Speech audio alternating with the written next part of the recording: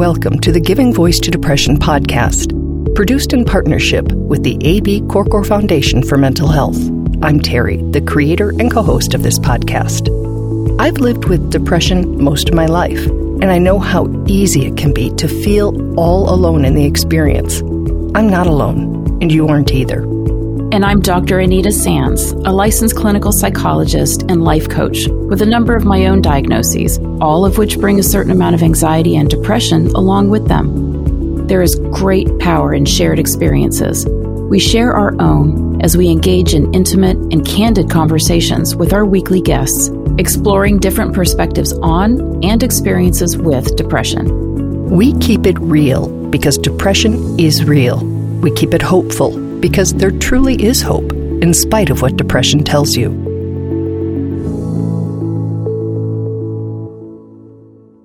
Hello, Anita. Hi, Terry.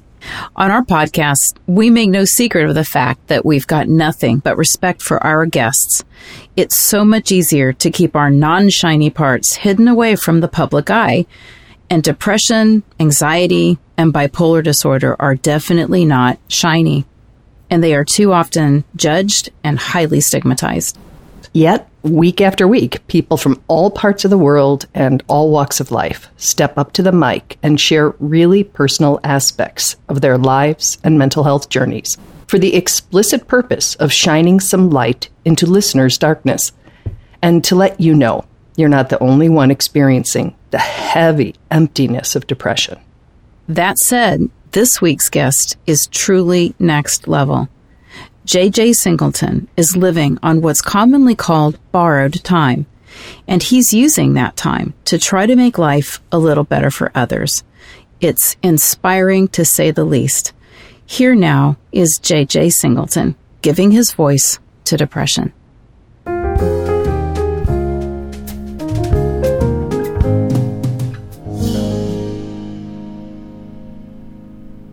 I live near Asheville, North Carolina. I'm 35 right now. I was diagnosed with colorectal cancer when I was 27. It spread through my body, so I was considered incurable and terminal. Just did my 122nd round of chemo last week. And in the last probably 2 years, I've got through therapy and friends and family, got to a place where I'm able to speak about it and share my journey and everything I've went through. JJ speaks out about colorectal cancer, his experience doing clinical trials, and my big thing is mental health, because in my experience, men don't like to talk about it, and it's a detriment and harmful and impacts people from all walks of life. So if I can help that in any way, that's kind of what keeps me going on the bad days. Wow. That's a kind of a short intro to the last 7 years. It sounds absolutely brutal.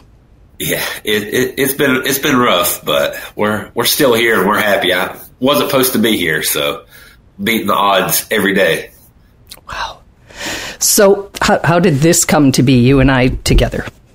On chemo weeks, I sit in the chair for a long time, and then for 2 days afterwards, I'm in that kind of spot where I don't feel good enough to pay attention to watch TV or movies or anything.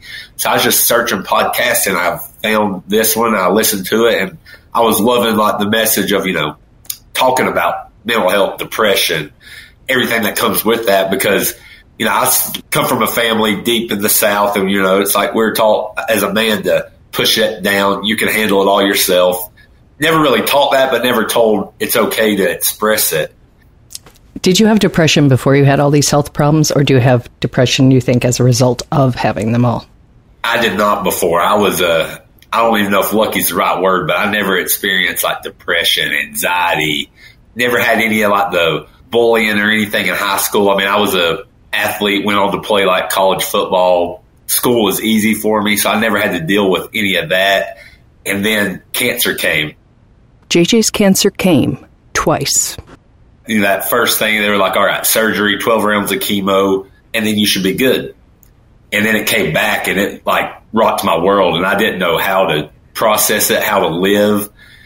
Every day I was worried about, all right, this treatment's not working. I'm not going to be able to see age 30. I'm going to die before I'm able to do so much. So that brought PTSD from all my surgeries and nights in the hospital, anxiety about everything from, is the treatment working? Am I going to die? How is this impacting my family and friends? Because I know it's a burden on them. And then just depression of not wanting to get out of bed. Like, there's times where, I had the suicidal thoughts because I was like, I don't know if this life is worth fighting this hard if all I'm going to be doing is staying in bed 20 hours a day in pain. So you said earlier that you're fighting the odds and lucky and glad to be alive. Yeah. I almost want to know how that's possible, because having only depression, I know how many of us have that, like, I'm a burden. You use that word. I don't want to get out of bed. Does life have any purpose? You have this whole huge pile of other... How, in the midst of all of that, are you feeling grateful to be alive? It has been a very long process, and I say this all the time, like, the process of doing from where I was, where I didn't want to get out of bed, I didn't want to live, to where I am now is very fluid. There's good days where I'm like, speaking on it, doing good, and then the next day will be right back there. So I was like, it's always in motion. But for me, it was coming to the realization that I'm not as strong as I thought I was, where I could shoulder all of this burden, the physical, the mental, and everything that was just weighing down on me constantly. JJ says it took a while for him to shift his mindset, to recognize that reaching out for help carrying that massive load was a form of self-care and self-preservation. I was dead set against it at first because, guys, like, people's going to see me not being able to handle the problems, the burdens I'm facing by myself. And then it was late 2016. I just got out of the hospital for like a month's stay, and I was laying in bed at night with a pump going that was feeding me. And I was just like, I don't want to be doing this the rest of I don't want to live like this. And that scared me to death. Like, I woke up that next morning and I was terrified. And that's why I was like, I got to get help. Because I was like, I do not want to put the burden of me taking my own life on my family, on my friends, because I couldn't handle it. I was like, if I could talk to somebody and get through just that, then I could keep going. And has it helped? Yeah, it's helped so much. Like, I'm probably one of the biggest proponents that around here that I know of for therapy, especially in society and life today. There's so many issues out there, and it's like a bombardment 24/7 with everything. So I'm like, anytime you need, even if it's like 30-minute call with a therapist once a month, just to be able to talk and unburden yourself from it, is a huge escape, a huge weight off your shoulders, and it's been instrumental in my life. What has your experience taught you that changed the way you thought about therapy? All I knew about therapy is what I've seen in popular culture, to where it was like a running joke, where it was like, oh, he needs therapy, he's crazy, he's out of his mind, he can't handle this.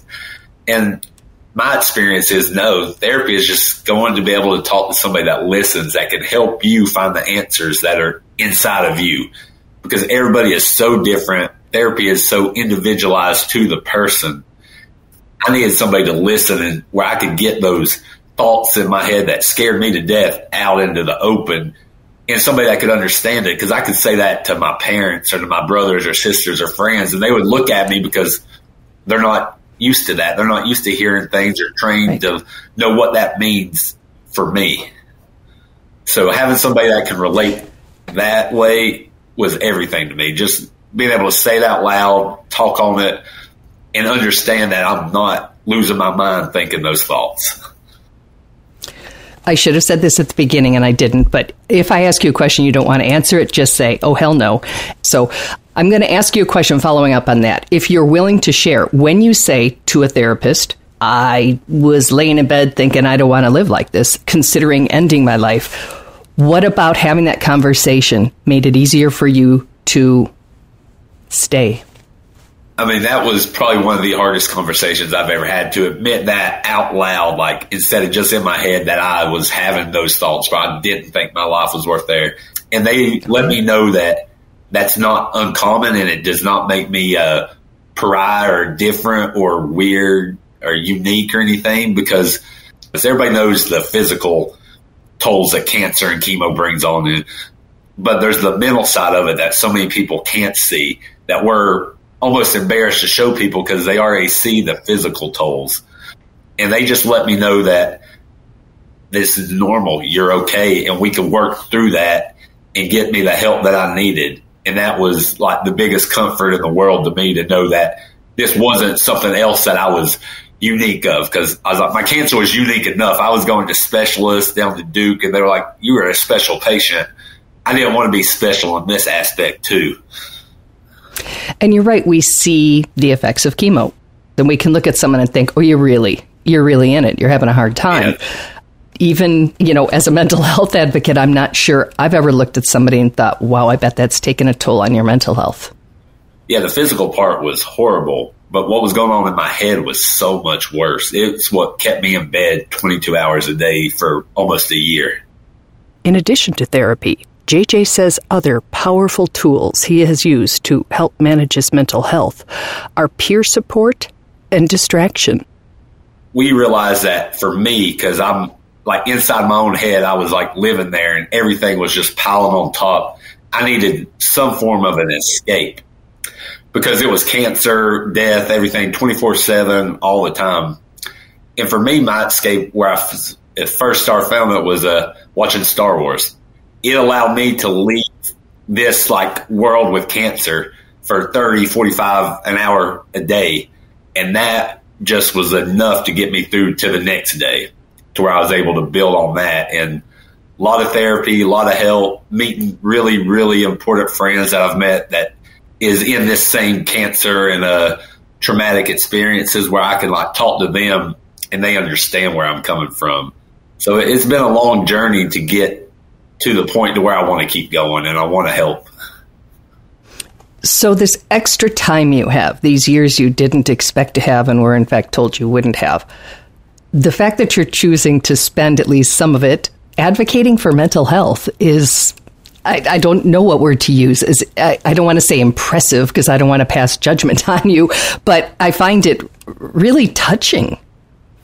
Yeah, it was just such a big part of my journey. Like, it was such an obstacle to overcome there and still overcome every single day, because I'm listed as a terminal, incurable patient, but my battle with the mental health, depression, that's never ending either. That's just something that I have to go through every day. So I was like, if I'm going to advocate for the cancer part of this, I want to shine a light on the mental health too, because for me, they're one and the same. Like, I can't battle one without battling the other.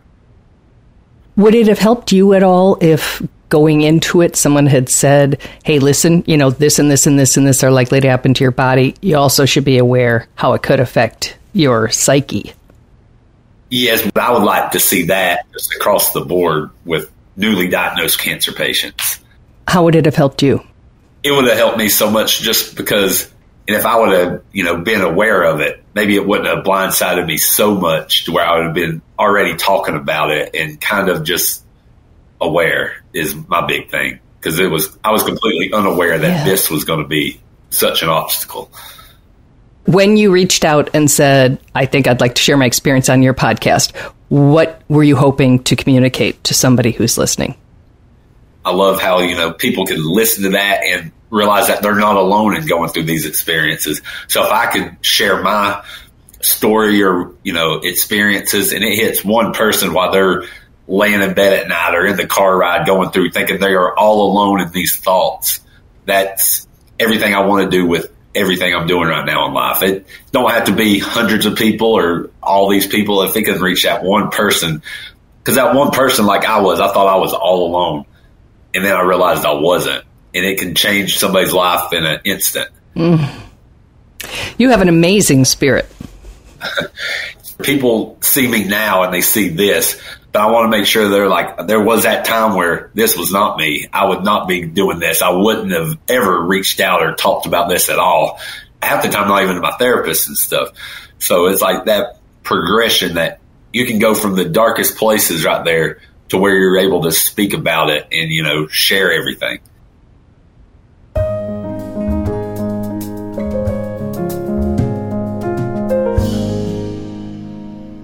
Terry, I feel like with this topic of cancer, plus depression, that this is a really important time to remind ourselves that we are mind-body connected beings. And so if something is affecting us mentally and emotionally, it's also likely going to have an impact on our physical health and abilities. And the reverse is also true, that something like cancer or many different illnesses are certainly going to have an impact on our mental health. And what I love is that his message really is, it's okay to talk about this. It's okay to share this, to accept it, and not just distract yourself from it and get help for it. That the physical, the mental health, it's all interconnected. Mm-hmm. Andy makes the point, it's not just that you can reach out, you can talk about it. It's that there are significant repercussions and costs to not doing it, to trying to keep it inside, because my sister Bridget always used to use the metaphor of a balloon that you try to push underwater in a pool. You know, you can do it, or a ball, but when you let go, it's going to come up with, because you can't hold it forever, you know, it's going to come up with more force than had you dealt with it in some other way. So JJ's story and spirit and just his self needs to get out into the world, because wow. I'm so glad he was willing to speak about this. It was just wonderful. Yeah. JJ did ask us to link to manuptocancer.com, so we will. It is a site that is trying to change what man up means in the face of cancer, and the idea that we are stronger and smarter as a pack than we are as lone wolves. And I think in this context, we probably means men. So thank you, JJ. Deeply grateful that you reached out to us, and that sitting in a chair getting chemo made you even think of someone else. And thank you, Anita. Thanks, Terry.